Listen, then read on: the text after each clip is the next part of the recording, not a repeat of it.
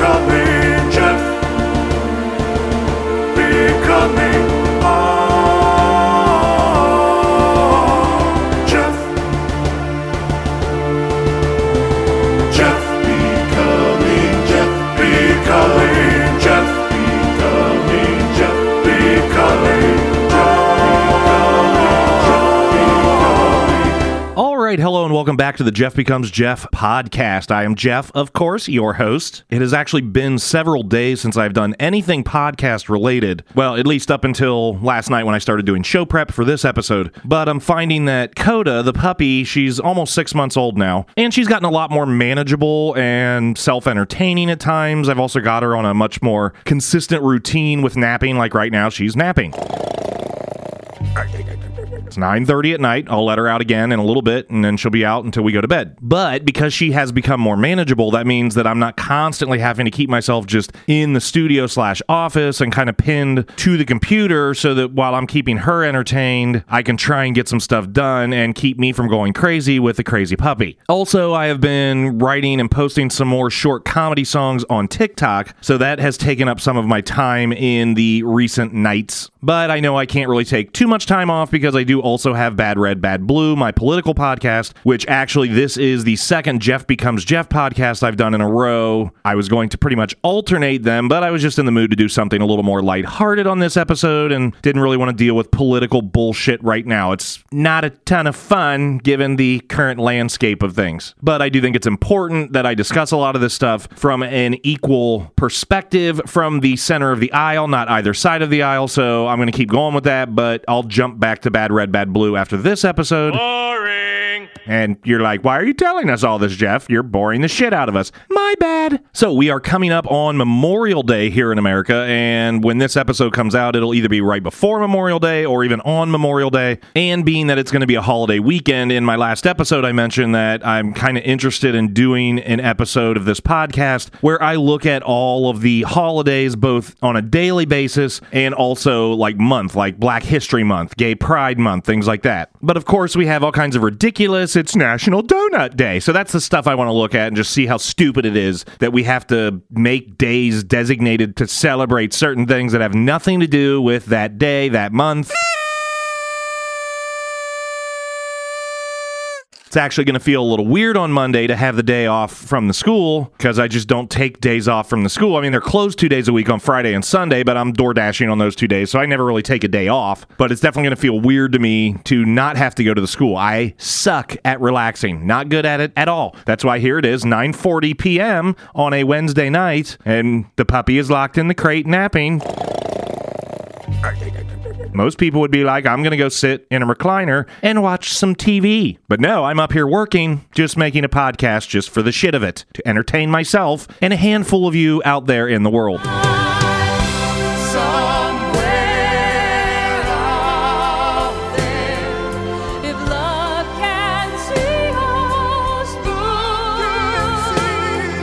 Speaking of which, if you enjoy this podcast, please let people know about it. Share it. Make sure that you click subscribe wherever you listen. Go follow me on social media, TikTok, Instagram, Facebook, Twitter, at Jeff Becomes Jeff. It would be greatly appreciated. All right, so we'll jump right into this topic. This is going to be an educational episode for you. I'm sure all of you know how much I love educational shit and researching and learning. And what actually prompted me to come up with the idea for this topic was I was, for some reason, thinking about eggs. Like cooked eggs. And this is just how my brain works. I'm thinking, who was the first person that decided, hey, I noticed that some of these eggs aren't fertilized and they're not hatching. I wonder if this egg that came out of this chicken's butt, well, I know not their butt, but okay, whatever, came out of their back end. I wonder if I crack this open and eat it, what will it taste like? Maybe I can cook it and prepare it different ways.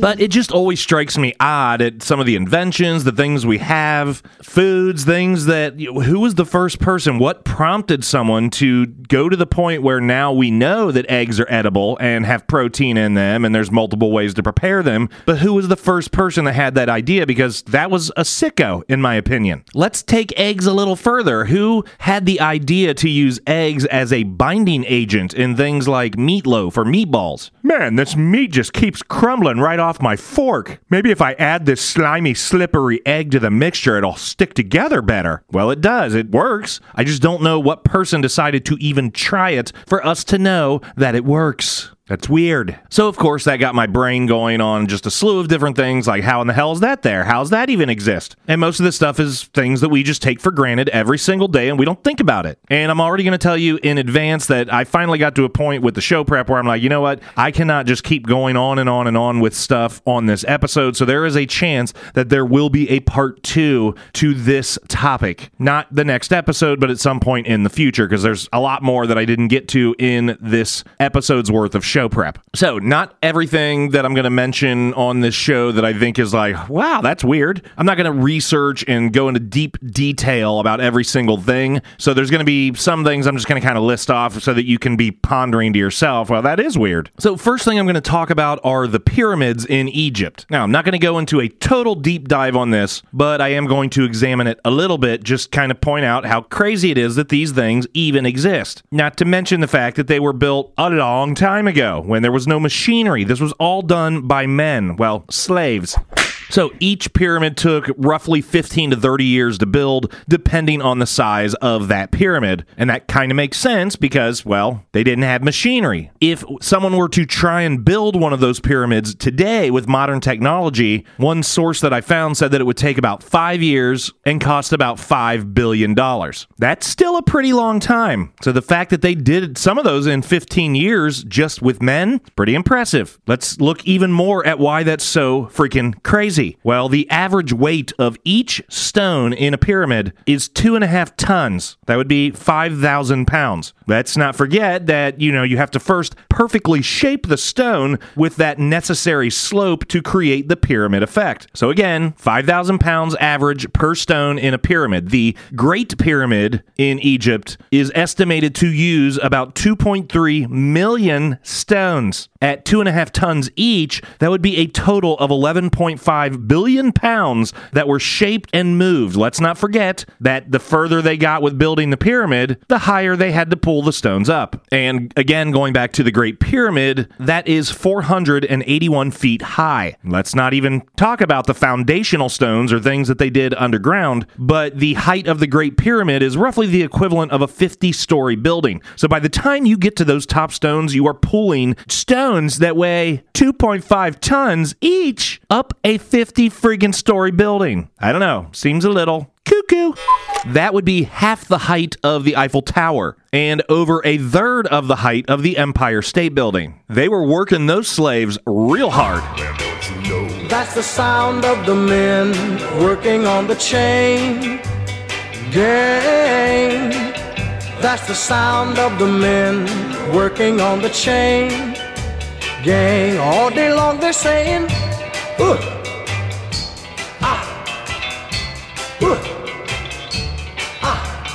So some other things that kind of crossed my mind that I didn't do a deep dive on that I still think, like, how did those even exist? Like cooked meat. I don't know, like who was the first person that thought, I'm going to kill this animal, we're going to stick it over a fire for a period of time. I'm going to guess what happened is that maybe an animal fell into a fire and people were like, that smells good. Well, I guess that really wouldn't work because it would just smell like burning hair for the longest time. But again, how did it start? Were people trying to eat raw meat? Were they getting sick? Was it hurting them? Was it killing them? And then who was the person who's like, well, I know this stuff is constantly killing us, but what if we set fire to it and then eat it? Who had that idea? Who tried that? And remember, this was at a time when intellect was not exactly very high. Yay! Speaking of trial and error with food, let's just look at safe versus unsafe foods that are found in the wild, like berries or plants, vegetables, fruits. Some of them can kill you. So obviously it was a trial and error type of situation, but sucks if you're the person that was part of the error in the equation. Hey, these berries look delicious. You're going to have a couple of these.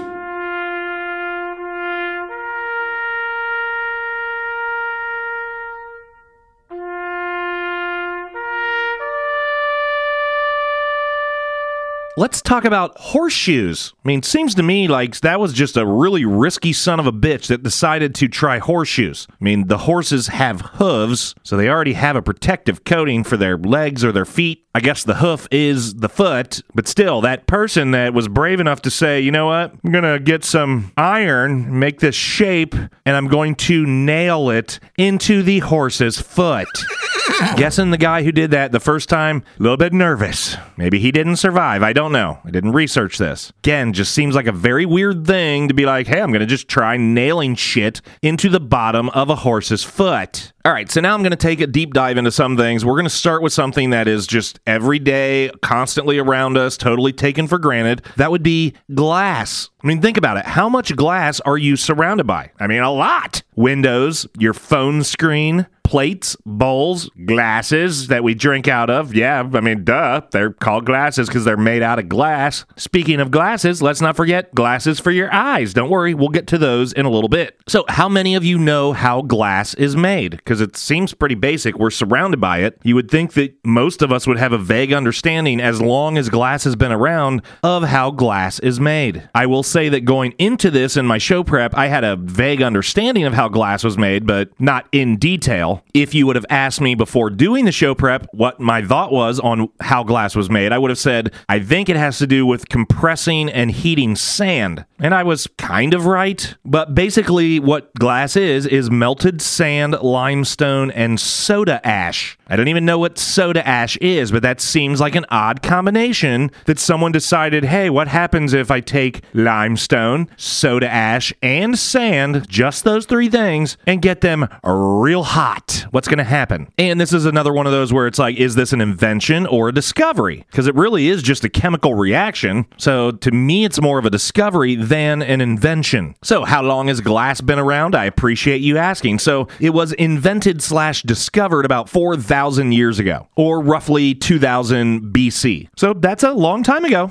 Oddly enough, that wasn't that far off from the time that the pyramids were made. People were on a roll back then. Now, despite being discovered or invented that long ago, glass wasn't really commonly used, like for windows or other things, until 100 AD, so only 1900 years ago. So that's kind of weird that for basically 2,000 years, despite people knowing how to make glass, it just wasn't really being used. Now, I guess that makes some sense because the process of making glass, well, can be kind of tricky. So instead of using a glass bowl for your food, why not just use a coconut husk or something made out of wood? It's a hell of a lot easier than making glass. So speaking of making glass, I'm like, well, I mean, surely that's something I can make at home. It's been around this long. I mean, it's basically three things that need to be heated up. How hard can that be? So here's how you would make glass at home. You need quartz sand, soda ash, and limestone readily available. I don't know what the balance is between them. I didn't look that up. Also, you would need an oven that goes up to 3,090 degrees. This will essentially give you molten glass. At that point, you still have to shape it and cool it, which also sounds like a very risky thing because the shit is over 3,000 degrees hot. But again, this goes back to the person that discovered glass 4,000 years ago. Not only is it weird of the circumstances that they had sand, limestone, and soda ash all mixed together in the appropriate quantities, but how in the fuck 4,000 years ago did that person manage to heat the glass to 3,090 degrees? And you might be thinking, well, they just put it in a fire. Well, did they? Because let me tell you that, obviously we know with a fire that there's a color scheme with fire. The blue, the core of the flame being the hottest. Then it gets to kind of white flame. Then it gets to orange yellow. And then the red is around the tips. The hottest part, the blue flame, only gets up to about 2,600 to 3,000 degrees. We need 3,090. So you need hotter than a blue flame. How in the hell did they manage to make this happen? I don't get it. All right, so let's move on from glass, kind of. We're going to talk about glasses, the things for your eyes. So I kind of think this is weird. I mean, when you think about how glasses work, just in the foundational ideology and principles, people figured out a way to correct poor natural vision by making you look through distorted glass, which filtered your eyesight and corrected it. What? And yes, this is one of those things we take for granted. We don't really think about it. We just go to the optometrist, we get our glasses, and that's it. Number one or number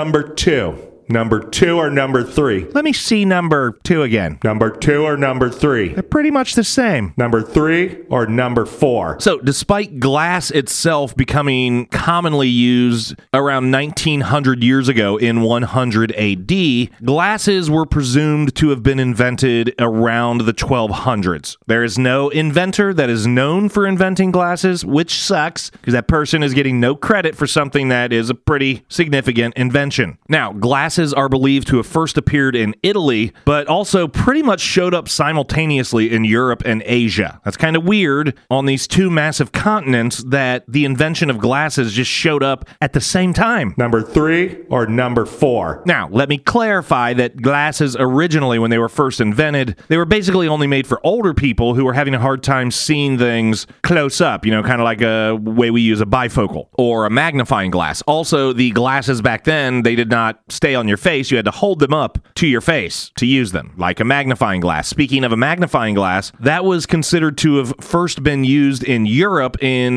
1268, so basically the same time period. So in the next century, in the 1300s, a frame was invented that allowed the wearers of glasses to do it hand-free. Well, now they're wearers. They weren't before. They were holders. And this was from an invention called I'm going to butcher this, pince-nez. I don't know, something. But it translated to pinch nose, and it used spring tension to clamp the glasses onto the bridge of one's nose. That sounds comfortable. So that was the 1300s. Let's move ahead to the 1430s when the printing press was invented. Another thing, I'm not going to go into detail, but that's crazy. But by having the printing press and now printed materials, it created a bigger need for glasses because people realized, oh shit, I can't read what's on this paper. And up until that point, glasses were pretty much just sold by street vendors, and the lenses were selected based on the age of the customer. And all of the lenses were convex lenses for farsighted people, which meant that they had a hard time seeing things that were closer to them. At the time, no one ever really was considering that anyone couldn't see far away, or as we know it now, being nearsighted. And I'm going to be honest, let's consider that the introduction of glasses may have evolutionarily changed our human trajectory, making glasses more common and needed in later generations. Because clearly people lived for thousands and thousands and thousands of years without them, so perhaps as they became more commonplace and people started using them, well, it kind of, our eyes adapted and would just start going bad and failing because our bodies knew that there was a way to correct it. I don't know, maybe that's a stupid thought, but who knows? All right, so let's jump ahead almost 200 years later to 1604, where Johann Kepler discovered that a concave style, the opposite of convex, had the opposite effect of the convex lens. Duh, it's opposite. And now all of a sudden we had glasses or lenses for people who were nearsighted and couldn't see far away very well. In the mid-1700s, arms were added to glasses. Yeah, that's right, 400 years of dealing with the nose pinchers. 400 years, that's a long time of people having glasses clamped to their fucking nose, and no one thought, there's gotta be a better way. And back then, 400 years, that's like 10 generations of people. That means that a great-great-great-great-great-great-great-great-great-grandfather wore the same nose pinchers as his great-great-great-great-great-great-great-great-grandson. At this point, glass had been around commonly for 1,500 years, and the idea to put arms on glasses took 400 of those years. As impressive as it is that people came up with this shit, people were kind of stupid back then. And then, moving forward, the last thing I'll discuss about glass is that there were more developments like bifocals, which I mentioned earlier. Those were invented by Benjamin Franklin in 1784. Then in 1827, lenses were developed for those with an astigmatism. That would be what I have, which is I'm neither nearsighted or farsighted. I'm fucked both ways. Now, luckily for me, my vision is not that bad. I can take my glasses off and I can still pretty much survive. Also, we're at a point now where we have way lighter frames, more designer frames. So there have been a ton of improvements with glasses in just the last 200 years. All right, let's move on. Let's look at photography. This one blows my friggin' mind. because basically someone figured out how to capture what appears through a lens, more glass, the way that our eyes work. Also, that makes me question, how do our eyes work? Yes, I'm sure I could research that. I know the basic gist of it, but it's still very weird. But even weirder is making a machine that emulates a mysteriously working eyeball. Well, that's crazy. Let's also not forget that today we still do not have artificial eyeballs. We can't take someone who's blind and put artificial eyeballs in them. We figured out how to emulate eyeballs. Why can't we just make eyeballs? But anyway, let's take a deep dive into the history of the invention of photography and how that shit even exists. So the first official photograph was taken in 1826, not that long ago, by a French scientist, Joseph Nicaphore. I don't know. This is going to get real nerdy, people, so just strap in. So photography was discovered based on two fundamental principles. One is called camera obscurae, which is basically a principle that says that rays of light travel in straight lines, but change when reflected or partially absorbed by an object. And this is what displays information about the color and brightness of that surface. This is basically the same method that the human eyeball uses to see, to process color and light. The other principle is the observation that some substances are visibly altered by light. Now, a couple hundred years prior to the first actual photograph in the 1600s, an Italian chemist determined that powdered silver nitrate was blackened by the sun, and thus showing that contrast could be created by light and or heat. Again, how the fuck did that happen? Who was just messing around with powdered silver nitrate, left it out in the sun, and came back and was like, wow, that shit got dark. And people messed around with this whole silver shit for a while, but a friend of the French scientist Joseph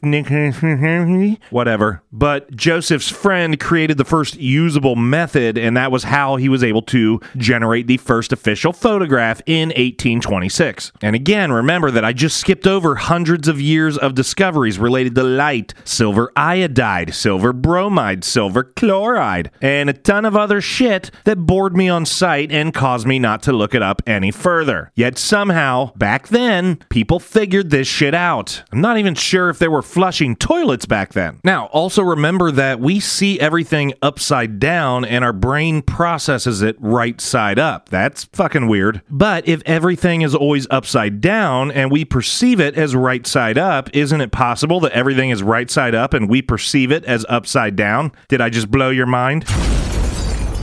But cameras pretty much use the same general scientific philosophy and used to use mirrors. Well, I mean, they still do, like actual cameras, but now we have digital cameras, which basically emulate the mirror. But that's just really weird to think about, that everything that comes into our eyeballs is the exact opposite of what our brain is telling us. So right now, I guess I'm technically sitting on the ceiling. All right, so we're going to jump forward to 1861. That was the first official color photo. Now, it wasn't a color photo. What it was a photo using 3 plates in RGB, basically red, green, and blue. And I know this from my background in graphic design, that there's basically 2 methods to create colors. There's what's called RGB or CMYK. RGB uses the palette red, green, and blue, and then you get blends of colors between those 3 primary colors. CMYK uses C, cyan, M, magenta, Y, yellow, and K, black. Well, then fucked up. Why isn't it CMYB? But CMYK is the preferred method used if you're going to print something, because it gives you a much wider range of colors than RGB does from a print perspective. RGB is what is commonly used for like web design or things that are going to be digital or viewed on a screen, not printed. That's weird. We have 2 completely different color processes depending on the application. So let's take photography a little further. Moving photography. Because remember that TV and film, that's just a bunch of images captured at so many frames per second and then just played really fast to recreate the illusion of movement, of motion. We're not actually capturing motion. And speaking of TVs, most households in the United States did not even own a color television until 1969. That was just 6 years before I was born. The first color broadcast on television was 1951, 18 years prior, but it took a while to catch on. And just because the technology exists to make it, well, people won't see the color programming if they can't afford a color television or they're not manually manufacturing color television, so at the time, they probably weren't really spending a lot of money and effort on making color programming. Like, think about The Wizard of Oz. That was made in 1939 and was colorized later. Like, meticulously, they went back frame by frame, cell by cell, and they painted it, basically. They colored the frames.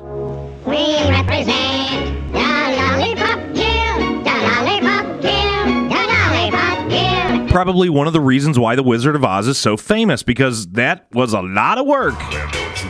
That's the sound of the men working on the chain gang. But now here we are in 2023 and we have cameras everywhere. These things have better clarity than our human eyes. They have automatic filters to just, here, try this option, try that option, and a slew of settings that can make the image look vastly different from one setting or filter to another, just with the tap of a finger. That's weird. And remember that we don't have prosthetic eyeballs that work, that we can send the image to the brain. We have this much camera technology emulating the human eyeball. Why isn't anyone putting this into practice for people who are blind? And that really has to suck for blind people walking through life knowing everyone around them has a device in their pocket that has the ability to see, yet they don't. That would be like a person with an amputated leg going into a restaurant and all of the patrons in the restaurant have a spare leg clipped to their belt loop. That was a horrible analogy.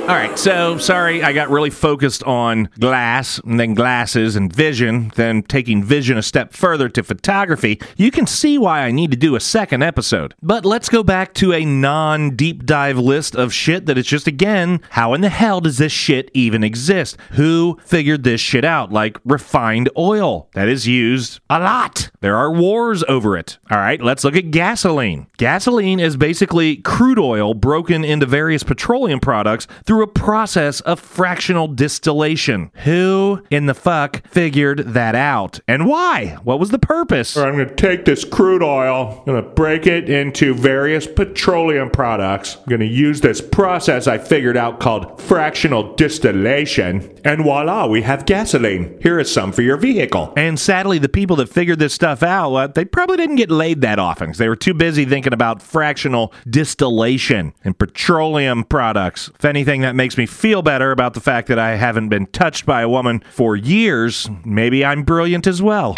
What about satellites and GPS? Just sending shit out into space and completely defying gravity. Again, crazy shit. The internet, I mean, not only the concept, but actually somehow figuring out a way to get cabling in the ground. Did anyone see this happen back in the late 90s, early 2000s? Did anyone see like work crews going through and like just fucking digging up all of America to lay cable for the internet? I didn't. Now, I was pretty young when cable television was introduced, but that's the same thing because a lot of people will say, well, they didn't have to lay new cable because they're using coax, which is the kind of screw-on cable that you would use for a cable box. I keep saying cable to mean an actual cable, and then cable to mean cable television and service. This is getting muddled. But again, that had to have been a pretty big undertaking back when cable television was introduced to be able to provide people a coax feed. Every single home in America has to have a line running out of the walls into the ground, through the earth, back to some central location or box in the neighborhood, which then that box has to send another wire out to the company that is sending the signal for you to receive your cable television. That just seems like a crazy undertaking. Did any of you who are maybe in their 50s or 60s, do you remember seeing all kinds of digging, just tearing up the entire earth to lay this coax cable? Now we have fiber optic cable under the ground, which is faster than coax, but again, never saw anyone destroying the earth to lay the fiber optics. Where did they come from?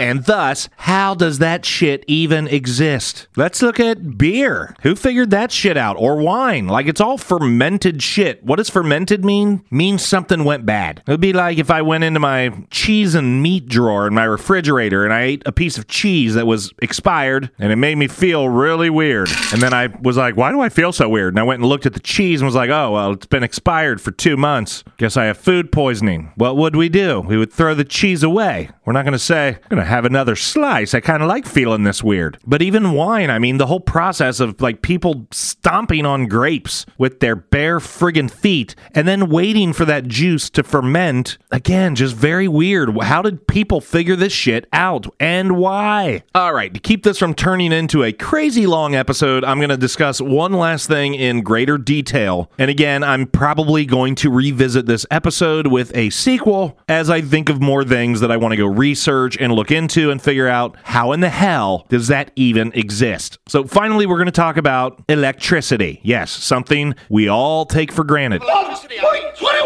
gigawatts! 1.21 gigawatts! Great Scott!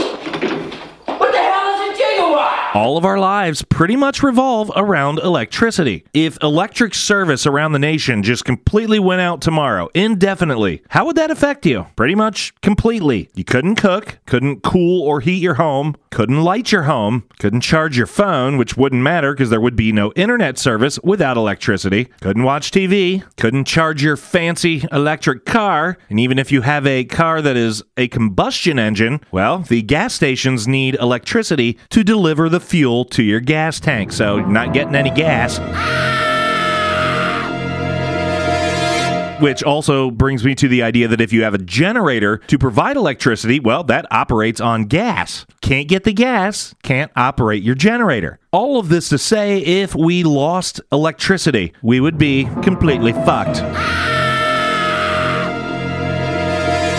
So, Benjamin Franklin, the inventor of the bifocal, was actually credited with discovering electricity in 1752. And we all know the story. He tied a metal key, to a kite and flew it in a thunderstorm to discover electricity. Well, not discover. I mean, that's what the lightning was. It was right there. You could see it. And let's be honest, this story about Benjamin Franklin with his kite and the lightning is bullshit. I can't get a kite to fly on a just naturally windy summer day, let alone in a freaking thunderstorm. So that shit never happened. And once again, electricity is one of those things where it's a discovery, not an invention, because it exists without having to generate it. We just needed to figure out how to harness it. So we're going to jump ahead 126 years later. The first light bulb was patented in 1878 by Thomas Edison, the biggest patent thief in history.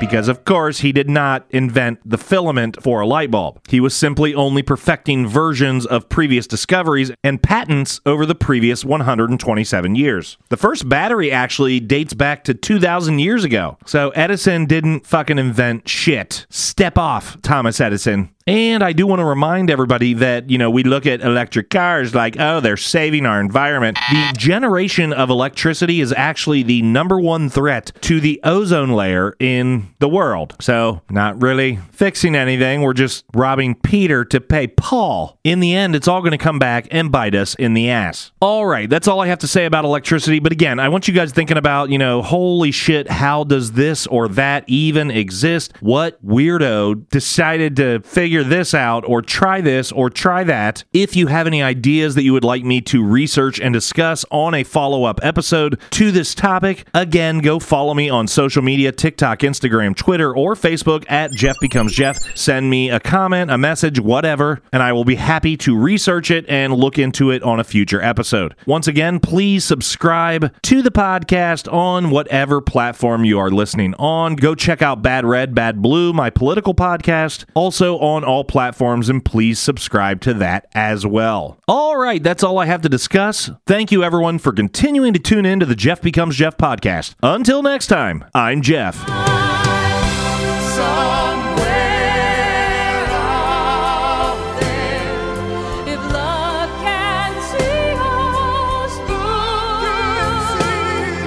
And I'm Jeff. That's the sound of the men working on the chain gang. Good night.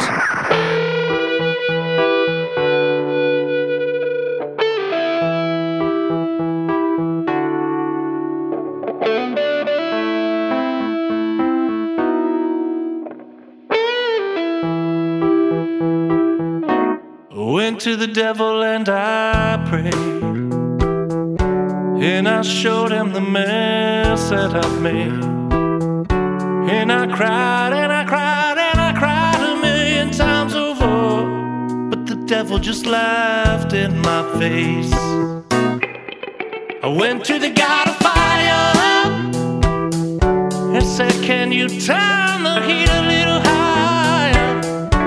'Cause I've been burned a million times over, but he just covered me with water. So I went to the Lord of the Sea, said, won't you come wash over me? 'Cause the roads and the words have been winding a million times over, but she receded from me. And I cried and